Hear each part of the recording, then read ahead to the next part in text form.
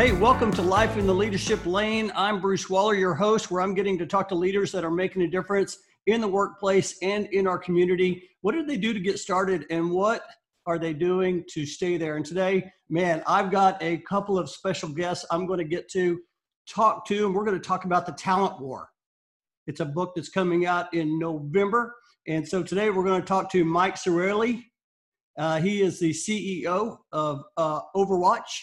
And we're also going to talk to George Randall. He is the VP of Global Talent Acquisition for ForcePoint. And man, I got to tell you, I'm super excited to have you guys on the show. Thanks, glad to be here. Yeah, so I was actually thinking, you know, I was not in the military, but my grandfather was in the U.S. Navy, and he died in World War II. In a massive explosion in California. And so he served. And then my father-in-law, Dewey Ivey in Duncan, Oklahoma, he was in the U.S. Marines. And he's 83 and he's very proud. He wears this hat everywhere he goes. It's fantastic. And then my nephew just left boot camp, or just got out of boot camp, and he was stationed in Fort Jackson, South Carolina. So you know, when I think about guys that have served in the military, I'm just so humbled to get the opportunity to talk to them. So I just want to, first of all, just open the show and just say, hey, thank you for your service and what you're doing. Thank you so much. That means the world. And it sounds like your family comes from a long line of service to our country. So we need more families like that, quite frankly. Well, we're going to talk about talent war, and I'm really excited to get into this book. But before we do that, Mike, I would love for you to talk a little bit about, just give a brief overview of EF Overwatch. I mean, I know it's an executive search firm. Tell me a little bit about the organization and what you guys do and how you serve customers. Yeah, absolutely. Great question. So EF Overwatch is a sister company of the company above me. If people see the screen, Echelon Front. Echelon Front was formed by Jocko Willink and Leif Babin. If those names aren't familiar, they wrote a book, best-selling New York Times bestseller, Extreme Ownership. And so from that, they started a leadership consulting firm, leadership training. And when I finally retired from the SEAL teams in 2018, I'd already started a foundation called Vetted Foundation, which Huffington Post has, hailed as potentially revolutionizing the way that veterans exit the military. That was really the impetus behind EF Overwatch. EF Overwatch, as you said, is a specialized executive search firm, and we focus on high-performing military leaders that have some significant leadership experience and a proven track record of producing results in the military. So there are no firms out there that really represent that level of veterans. And it is a very white glove service. So usually we are placing anywhere from general managers up to CEOs and board of directors. Very, very similar in the economics of an executive search firm industry. That's fantastic. I appreciate you sharing that. And George, how about ForcePoint? Can you tell me just a high level, a little bit about that organization? Yeah, it's a $1 billion cybersecurity company that software as a service, wholly owned by Raytheon. And so we have nearly 3,000 people globally selling leading edge cybersecurity software.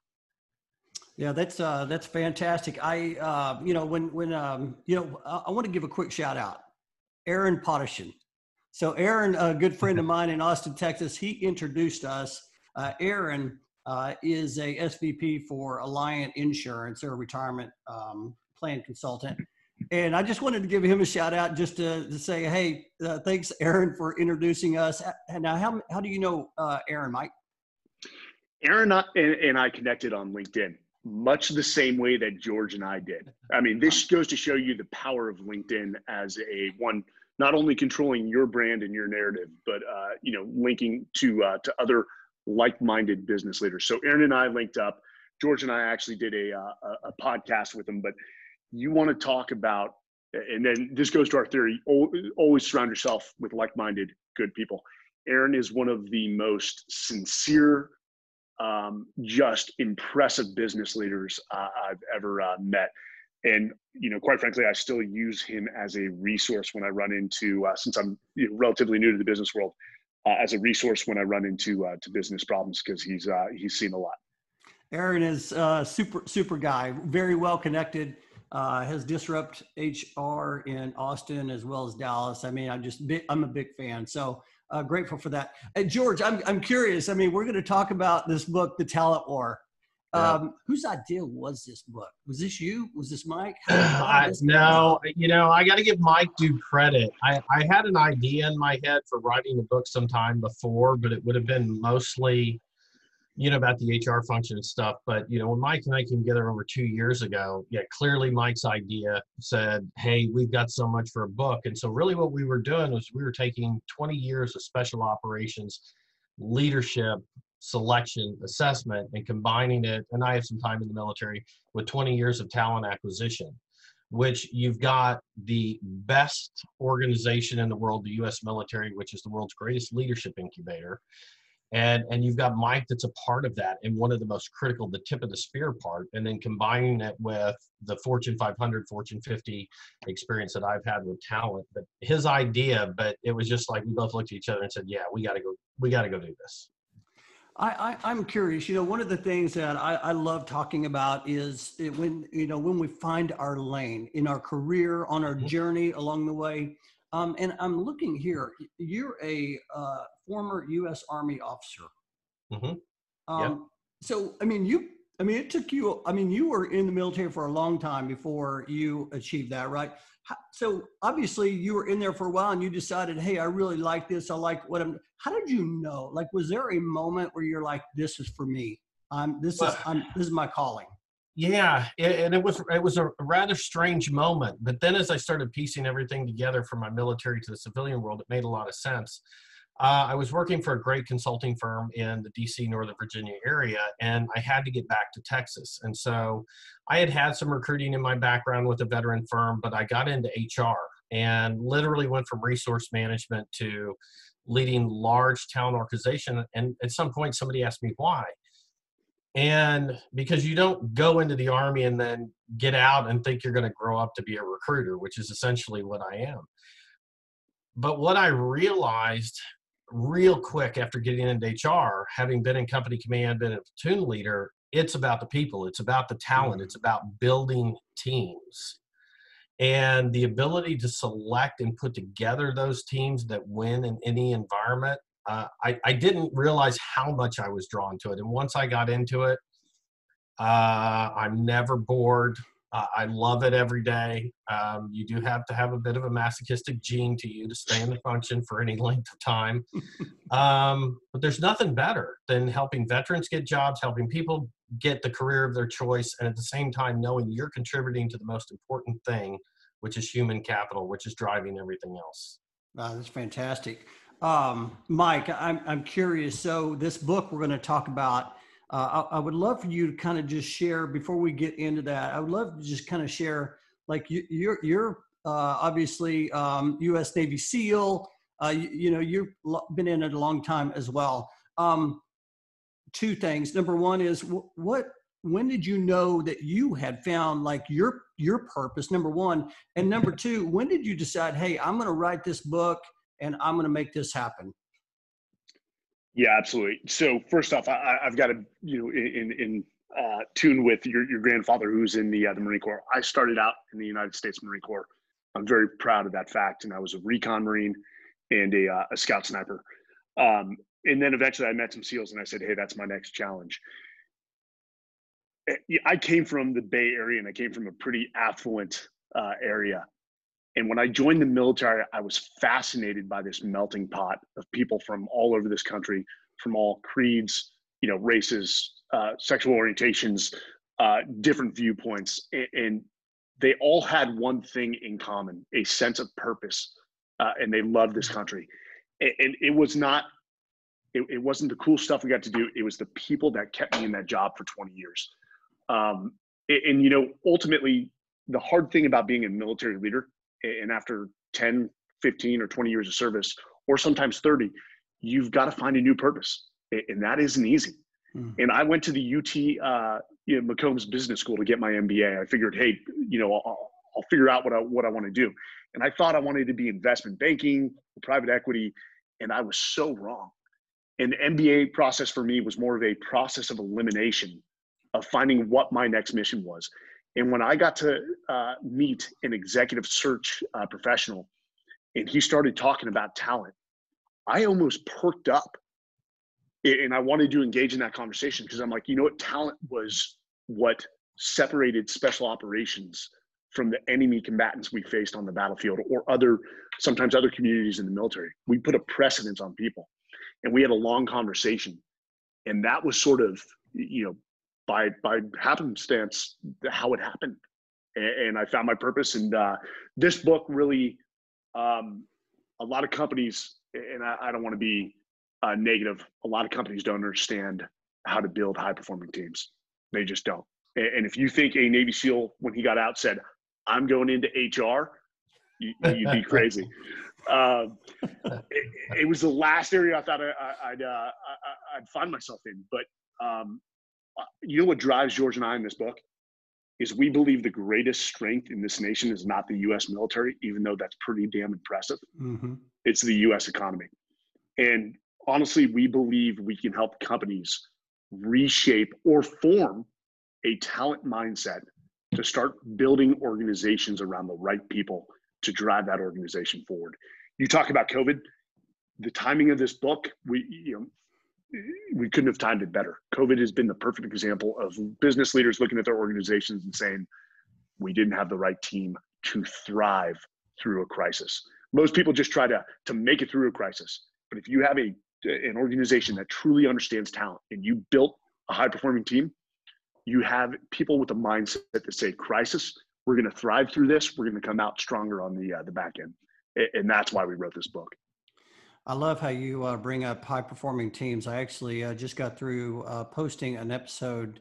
Diane Sanford, she's the Chief People Officer at On the Border.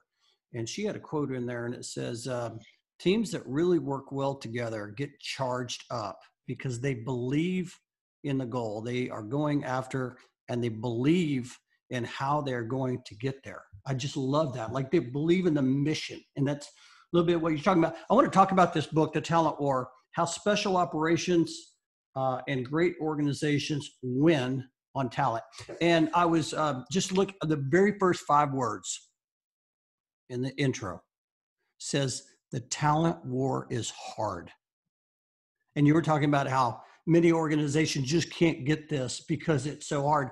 I also want to mention the 7-Eleven CEO, Joe DePinto.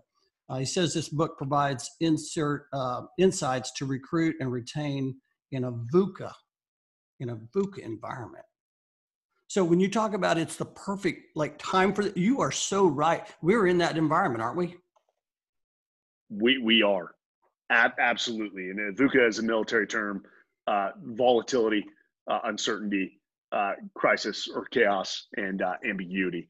And this becomes the norm, especially during the global war on terror, for the leaders. They were placed in these environments in Iraq, Afghanistan, and other regions of the world that we don't need to mention.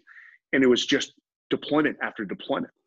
And when they got put into these horrible situations for which there was no textbook answer, you would see them just smile and say, I've got the right team, no factor.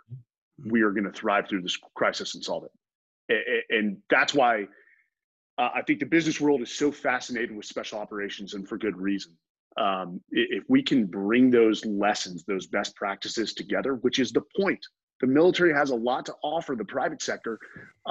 Things have just rapidly changed in the environment since World War II.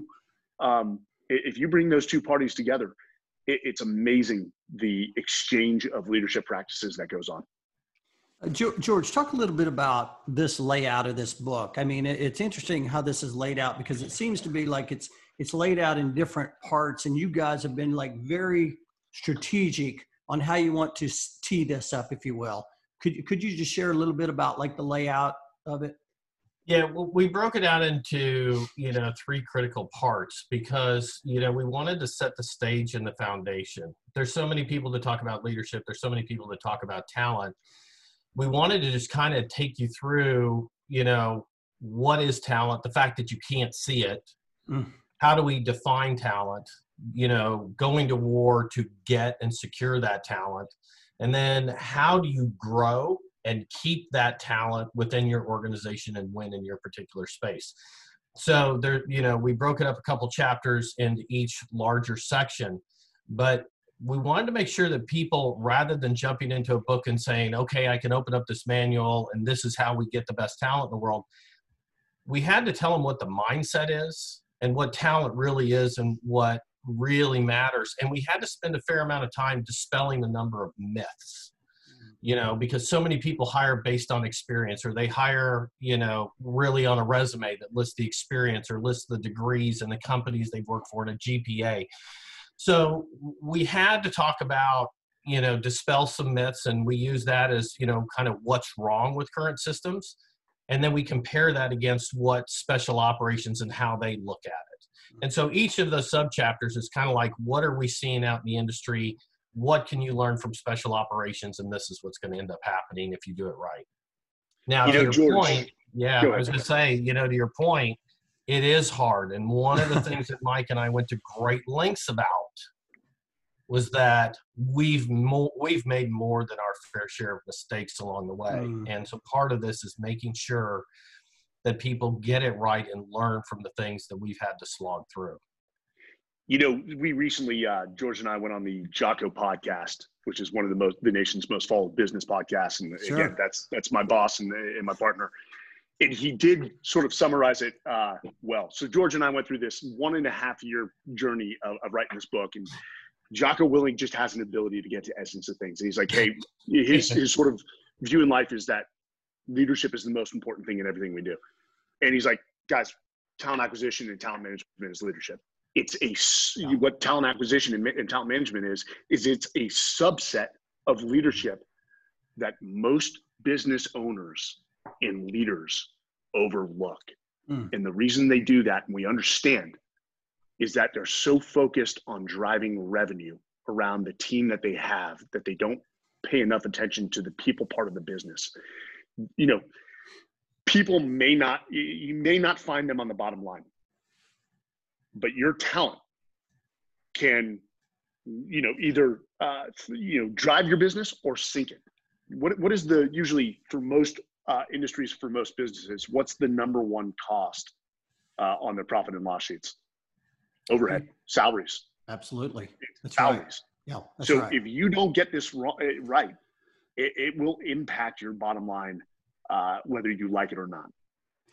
I mean, one of the things I wrote down as I was scanning through the book is HR leaders must be business leaders. I love that. And I talk about that all the time. When I took my HR certification with Dallas HR, I bless her heart, Barbara Hoover said, the first thing you need to know is you need to know the business. Yeah. And too many times we think of ourselves as in that role, whether we're a salesperson or whether we're in HR, whatever we're in, we're thinking of that versus, hey, we're in to try to figure out how can we grow the business? How can we help the business? So we're business leaders along the way, right? Yeah. And we, Mike and I were very fortunate to have a lot of people in our circle, connections, friends, coaches, mentors that we tapped into. And one of them, to your point, is Tracy Keogh. She's the CHRO of Hewlett Packard. And you couldn't ask for a better example of a leader, number one. Number two, a CHRO, but she did not come up through HR. She came up through the business world, Harvard business degree. Her MBA is from Harvard. And she gave us a number of just rock solid quotes. But one of them, she said, if you're going to be strategic, you've got to turn business problems into people problems and turn those people issues into solutions for business problems. And it really was, if you're not being strategic, that's what you have to do, is make those business problems your own, understand that business, be students of the business, and then provide the talent and people solutions. Another great example is Patty McCord. Yeah. And what you did in Netflix. These two, Patty McCord and Tracy Keogh are business leaders. Quite frankly, you could argue that they could step into the CEO of any Fortune 500 and probably run a better organization than most. Let's be honest here. When most traditional business leaders think of HR, they sort of put a compliance taste on it. That, hey, what HR is supposed to do is make sure that benefits and pay are squared away, that we're compliant with either the state or federal laws. If you view it that way, you're behind in this war. You're losing. But if you view your HR as a strategic function, in fact, one of the most important strategic functions, even though it's a non-revenue generating function, it feeds the talent into all your revenue generating functions, then there's a chance, as Tracy says, a chance in hell that that actually you're utilizing HR in the right way. Yeah, I got to see her at Oklahoma HR. She's terrific. She's terrific, Patty McCord. Let me ask you a question, and this is one of the questions I wrote. How do companies know they have a talent problem? You would address some different areas. Talk a little bit about that. Mike, so there's a number of factors. Your sales are down or stagnating. How about your labor efficiency is just abysmal. Of course, naturally, those two feed into what? Your profits, which are down as well. Your customer satisfaction. Your people are the external face to your customers, and if your customer service is poor, then your employees are probably miserable, and they're treating your customers in that same manner. Another big topic to George and I is employee engagement. The data on employee disengagement is that it can cost a company up to $3,400 per $10,000 of labor. That's a massive cost if your employees are totally disengaged. And then as a whole, if you're not innovating and adapting, one of the tenets of extreme ownership, that is because your people are disengaged and you don't have the right people to drive your organization into the future. Those are just a few.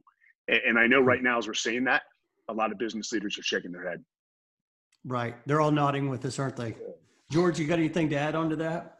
No, some of the, what people, what Mike and I were trying to point out in saying these are the signs is because people don't normally turn to the lack of talent as the reason their revenue's down. They're going to look at a market condition. They'll look at a product condition. If they're not as productive, if they're not as efficient, we pointed out these signs because people don't see these signs normally and then drive it back to having a talent problem. It was one of the very first parts of the book to say, hey, if you're seeing this, look here. And from there, getting the talent mindset, and then we take them on the rest of the journey. But it's not, if your product's not working, if you're not innovating and adapting, to Mike's point, attrition's the easy one to see. Attrition's the easy one to see. Hey, I've got a talent problem. I've got driving attrition. I got some bad leaders, bad bosses, bad culture. But when your customers, you're having problems with customers, your revenue's down or flat, declining, whatever it is, you should be looking at the talent first.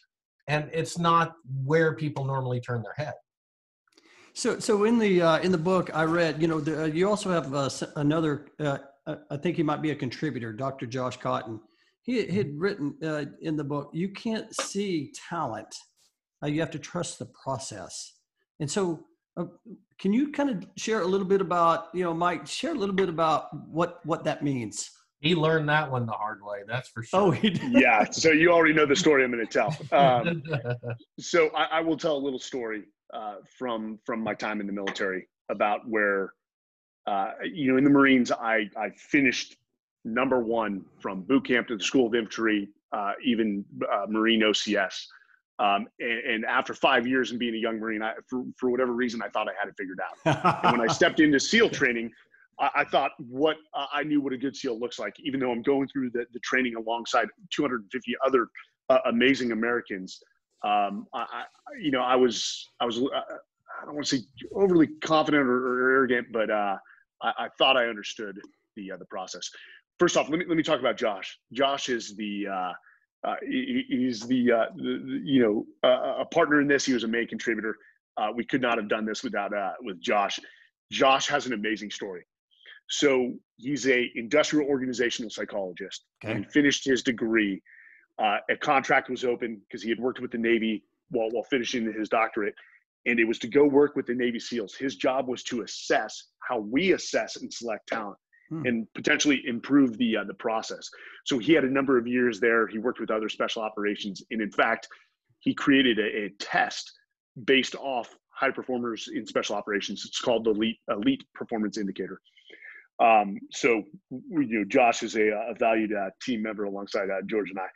So when I stepped into BUD/S, there were two individuals in my class that were rather unassuming. And I sort of just dismissed them as, they're not going to make it.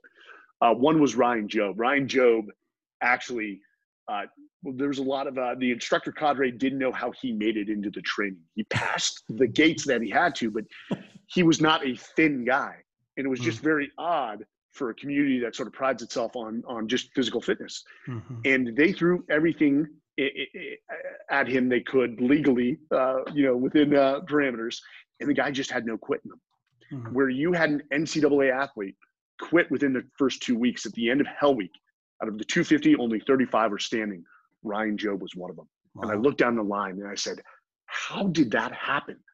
And how could I have been so wrong? Another individual who is very unassuming goes by the name of Johnny Kim. Now, to tell you Johnny Kim became a SEAL. He was a first generation Korean American from LA. Most companies would probably pass over him, but out of high school, he enlisted in the Navy. We ended up at SEAL Team 3 together. We were in the Battle of Ramadi together, where he was awarded a Silver Star for valor. And then the Navy said, hey, we want to send you back to college. They sent him to the University of San Diego, got a 3.98 in mathematics, decides he wants to be a doctor in the Navy. So they send him to Harvard Medical School, where he finishes. And then he was 12 of 18,000 applicants that was accepted into the NASA astronaut program. And now Johnny Kim is an astronaut. SEAL, Silver Star recipient, doctor from Harvard, and an astronaut, all by the age of 34.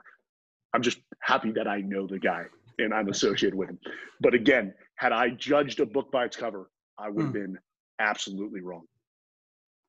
I got to tell you, that story is amazing. That is an amazing. I'm sitting here thinking back when I was 34. I'm still trying to figure it out at 34. That's phenomenal. That's phenomenal. I love how you said that, George. I'd love to expand on that just a little bit, because I also read, I've heard this with Southwest Airlines from the leadership team there, but it's hire for character and train for skill. I think they said hire for attitude, train for skill, but similar.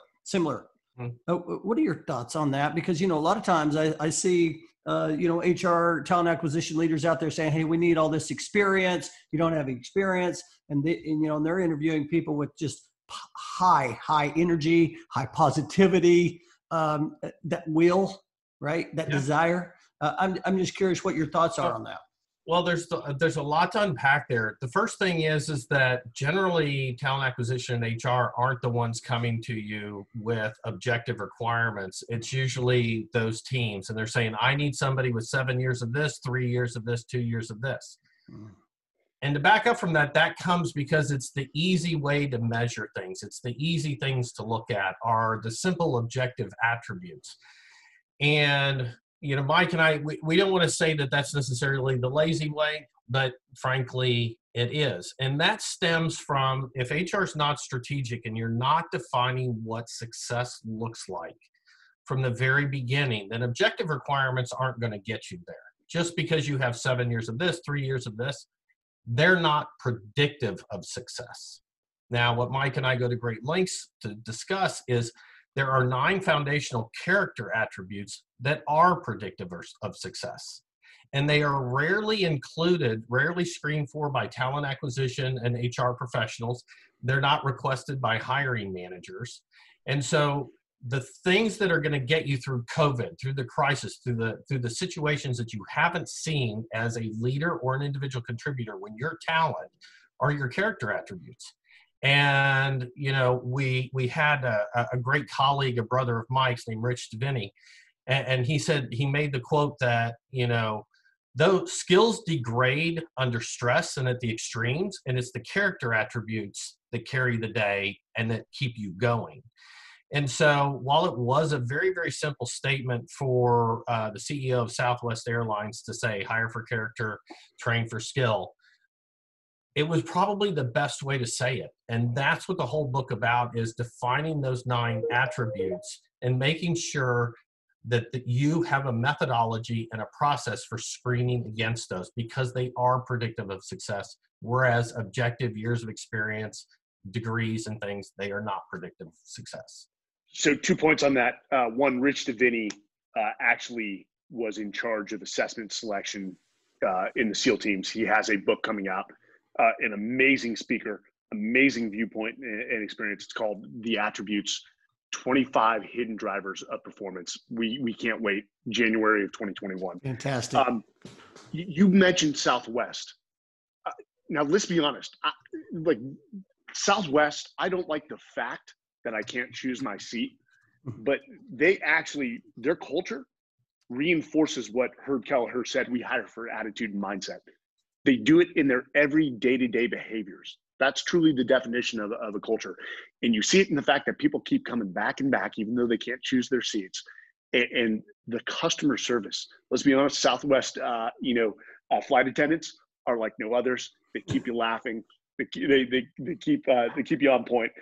And that is a great example of a company that truly has a talent mindset, where I think they're definitely outpacing their competitors. Oh man, there's no question. And there's a lot of great companies out there. That was the first one that came to mind, because I always have a great experience on a Southwest flight. I want to keep this conversation going, because as you talk about that, there was another thing I wrote down about branding yourself as a talent magnet. Mm-hmm. I read that, and I was talking to Annie Corolla. She's a talent acquisition leader at HKS, just recently on a podcast.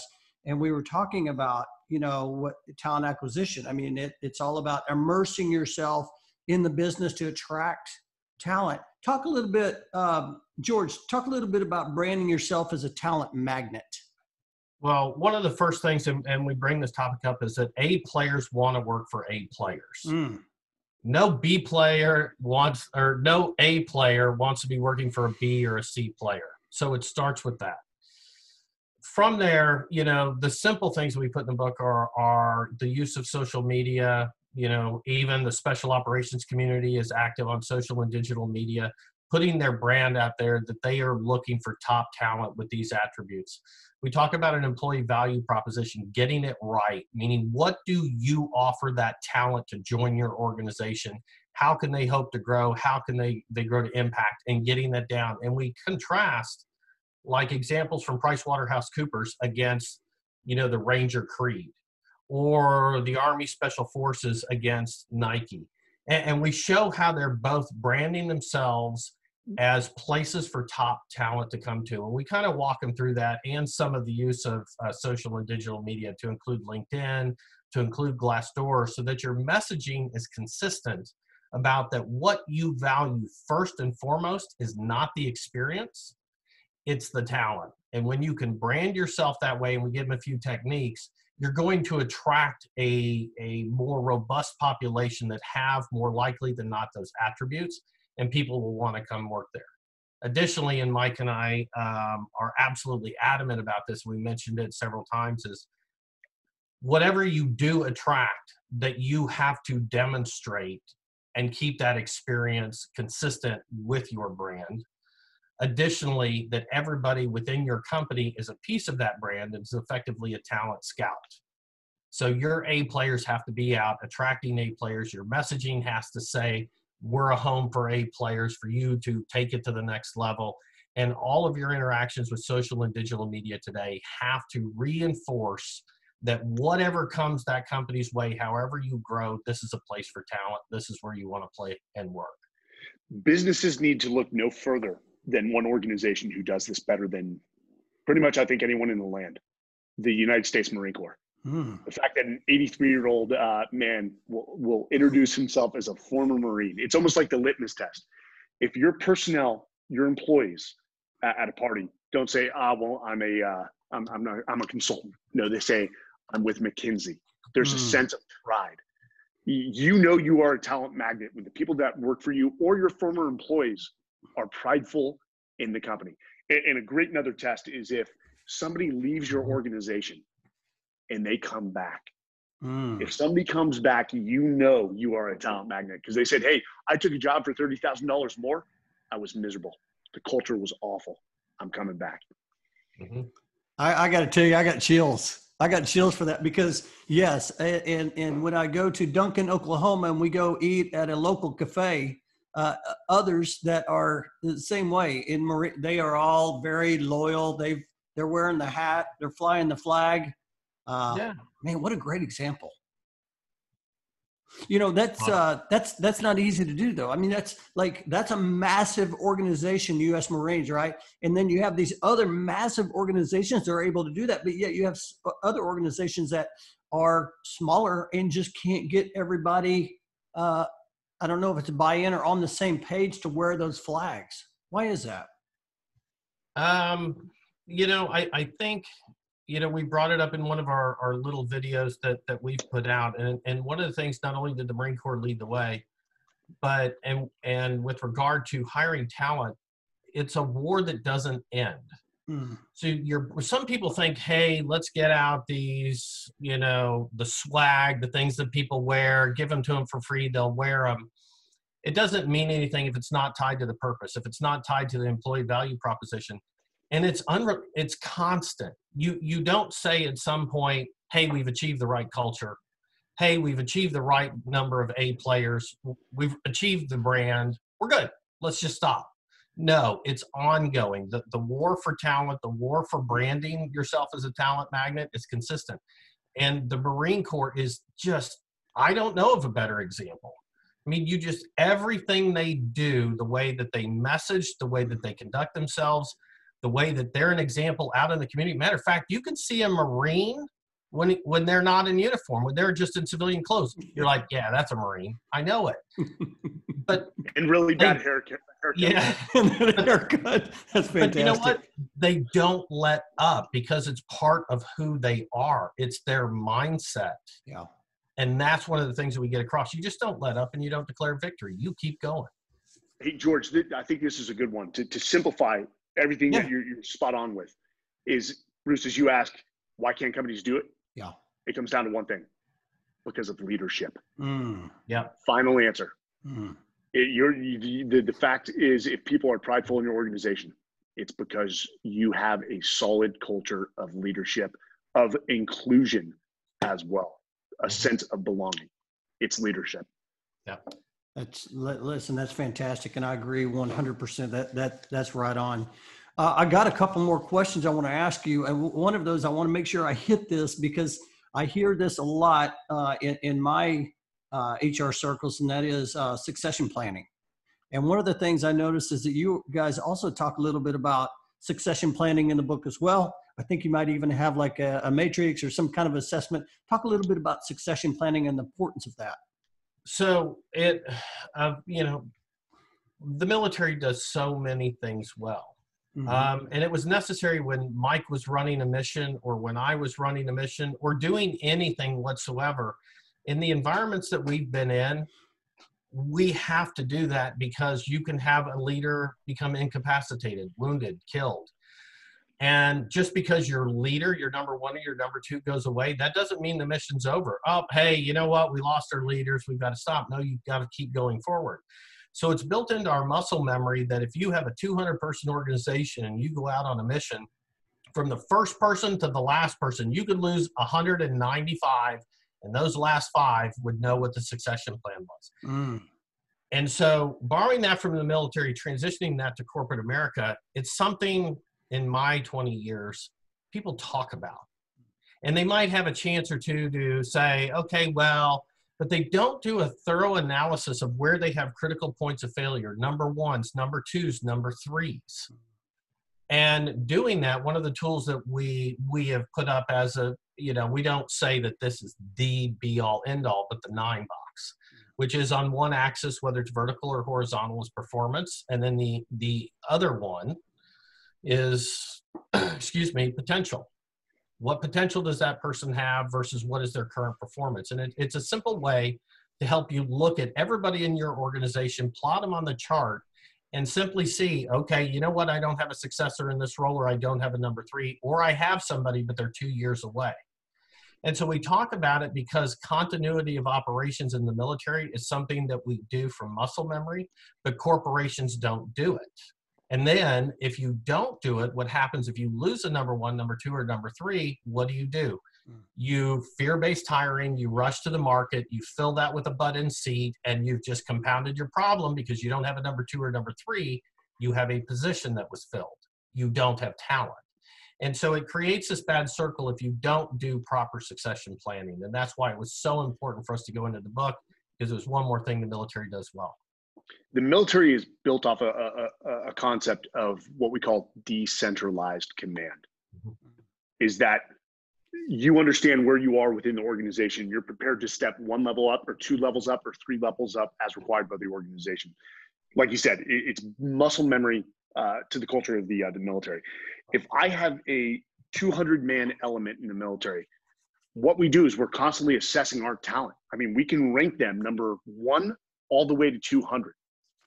And we're asking ourselves, do we have the right leaders to step up if I'm taken off the battlefield? Because ultimately, my legacy as a leader is not how the organization performs when I'm in the seat. That's expected of you.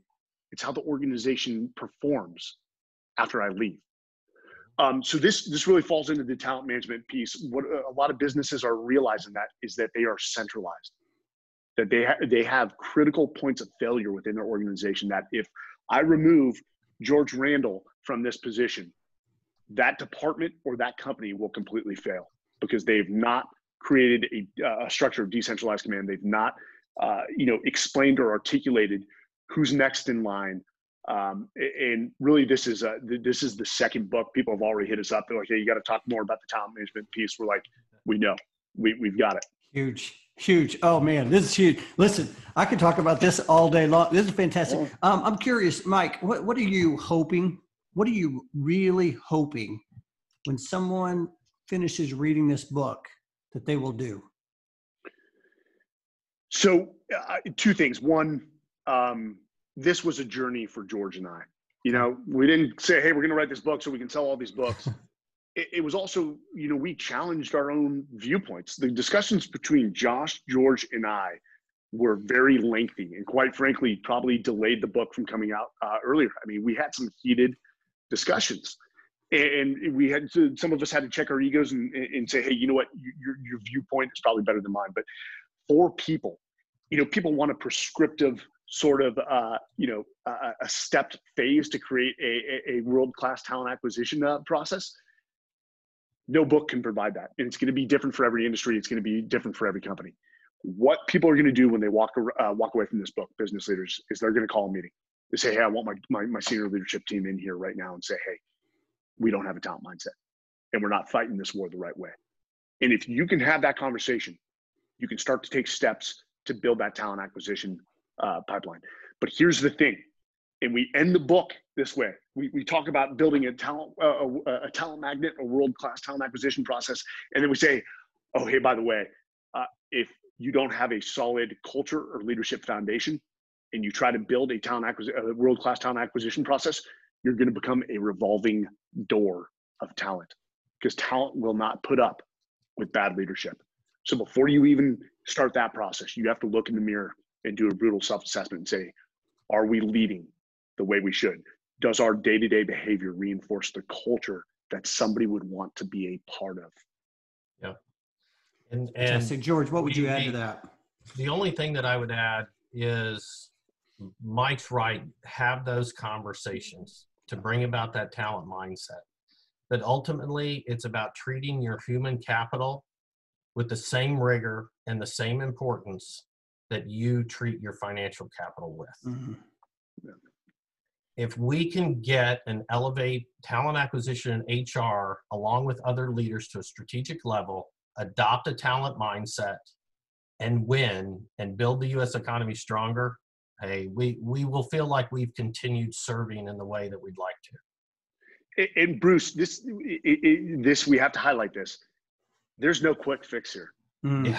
This is getting. Thank you. This war never ends. The example we use is special operations.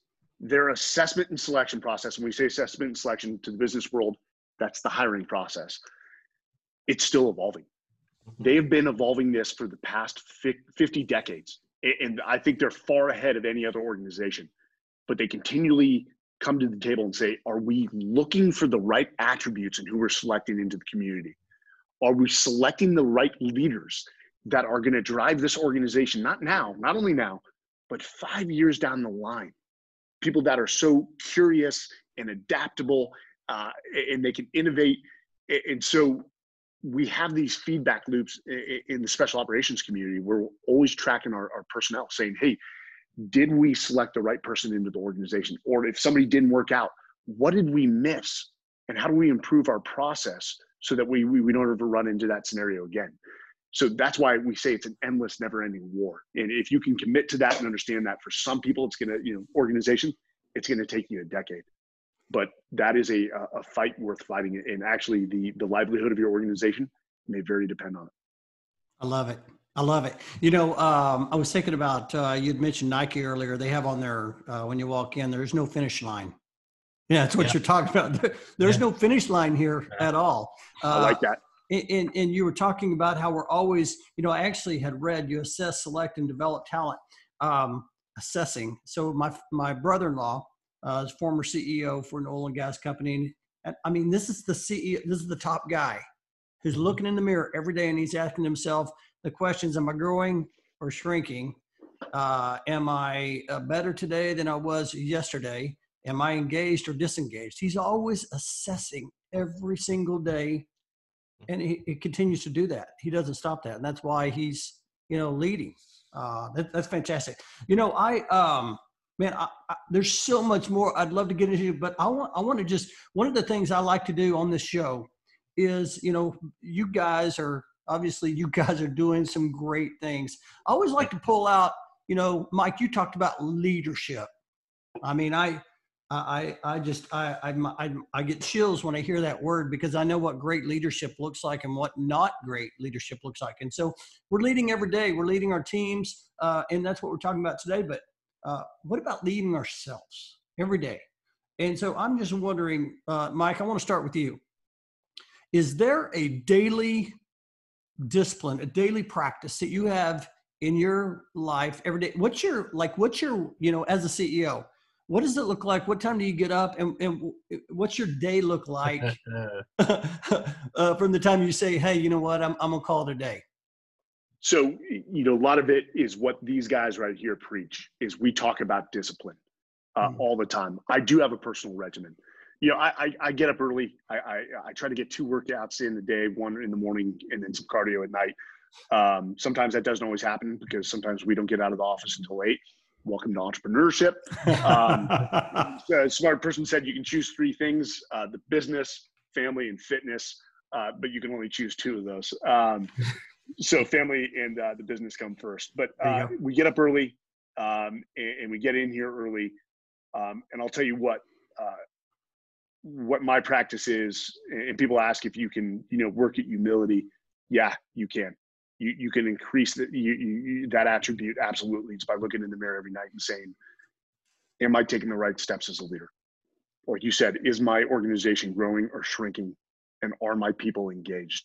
Do they feel like they have a sense of purpose behind EF Overwatch? And right now, George, I think, we can't answer that, but we work with our team daily. And I thought I was never going to replace the sense of camaraderie and esprit de corps that I had in the military.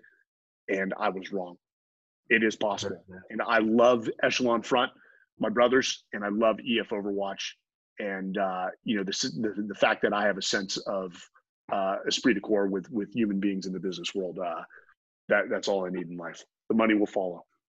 Ooh, I like that. The money will follow. I love that. George, how about you? What's your day look like? I mean, COVID's probably a little bit different, but what's your day look like? Are you an early riser, and what's your discipline look like? I am, and I'll be the first to confess I don't like it. My alarm goes off every day at 03:30 a.m.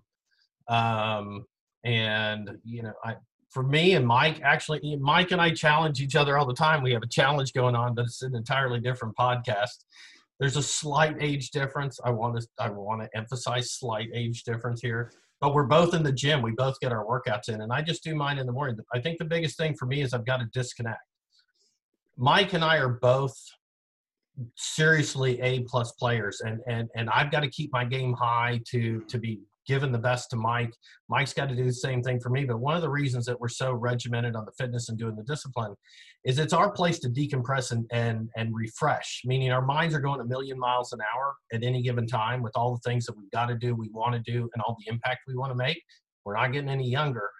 So we get an early start at it, but at the gym when we're pounding iron or doing cardio, it's a way to disconnect and decompress, believe it or not. So we're not thinking about anything other than making ourselves better. And we hit the day, with a hell of a lot more energy.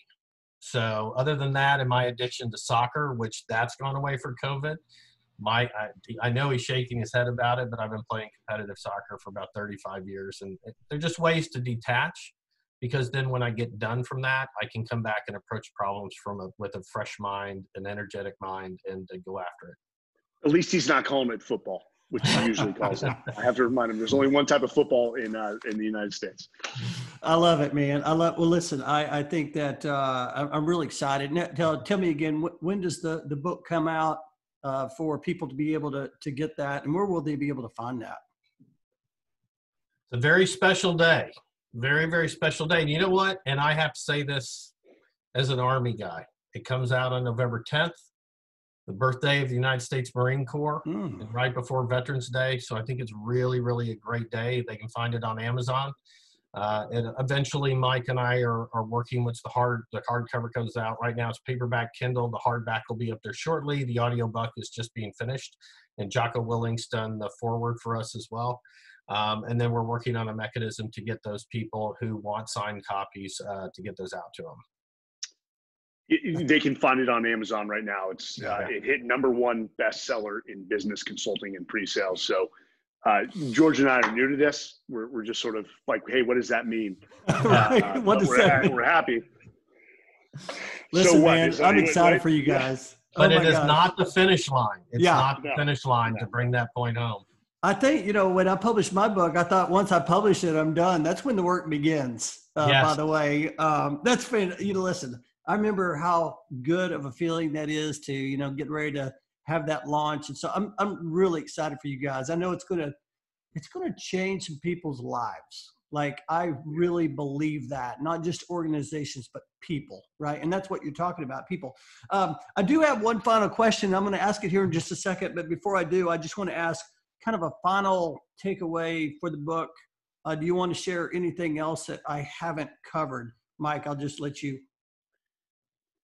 No, one, as people read this book, we'd love to hear your input. Leave a review. It helps us get better. If there's something we missed or you disagreed, we'd love to hear your thoughts, because people are entitled to their perceptions and experiences are shaped, shape your perceptions. We'd love to hear it. If people want to get a different look and an exceptional talent pool, give EF Overwatch a try. The data shows that CEOs with a military background outperform their civilian counterparts. We're not promoting military, we promote leaders. And we have been providing some amazing leaders into senior management positions in small to mid-sized businesses, which is really our focus. The Fortune 500s we don't work too often with, because it's more of the process is different. But we love small to mid-sized business leaders who are just trying to build those high-performing teams.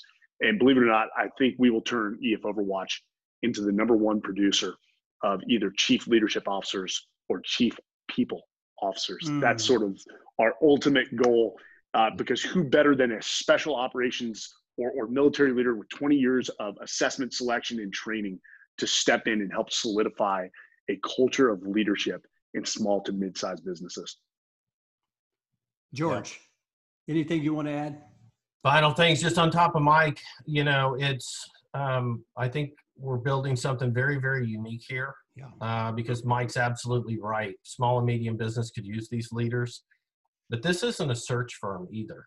Now we might have to go out and search, but Mike and I are assessing that talent before we even let them in the door. Then we're reassessing them as they go in front of companies, which is distinctly different than most search firms. You know, they're providing resumes. Hey, they've got this experience. No, Mike and I are screening for exactly the things that we talk about in the book. Do they have the right mindset? And we have a unique ability that we can reach back and kind of check out their background. So we make sure that we do that so that, you know, on the trust performance matrix, they're really high. Other than that, the last thing that I would say is how we close the book, which is talent plus leadership equals victory. And that's what Mike and I have really committed ourselves to here. And my good fortune of meeting Mike 2 years ago and getting on this journey, there's not enough words to say how fortunate of a person I am to be able to go on this journey with Mike, my brother. That's the nicest thing he said to me in months. Hey, Mike, George, I've got that recorded. I'm just going to let you know that right now. Please. This is recorded. I'll send that to you. Hey, I'm trying to make up for something I put on LinkedIn about how we wrote the book. Oh, stand by. I love it. Stand by. I love it. I love it, man. You guys got energy. You got passion. I mean, I love that. I want to ask this final question. I like to ask this to all my guests, and George, I'm going to start with you. What does your 10-year older self say to you if he's knocking at your door today? My 10-year older self, you can do more. You could always do more. Keep driving, keep grinding, stay on the path, stay disciplined, check your ego, and make a difference.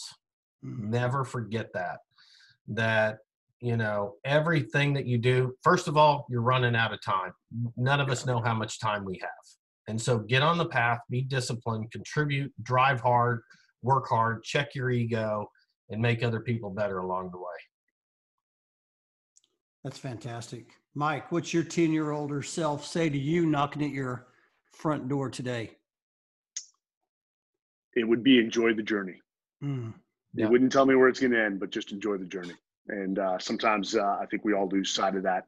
We have a end state in mind, but honestly, for George and I, it's just impacting American businesses and then also impacting the lives of deserving military leaders.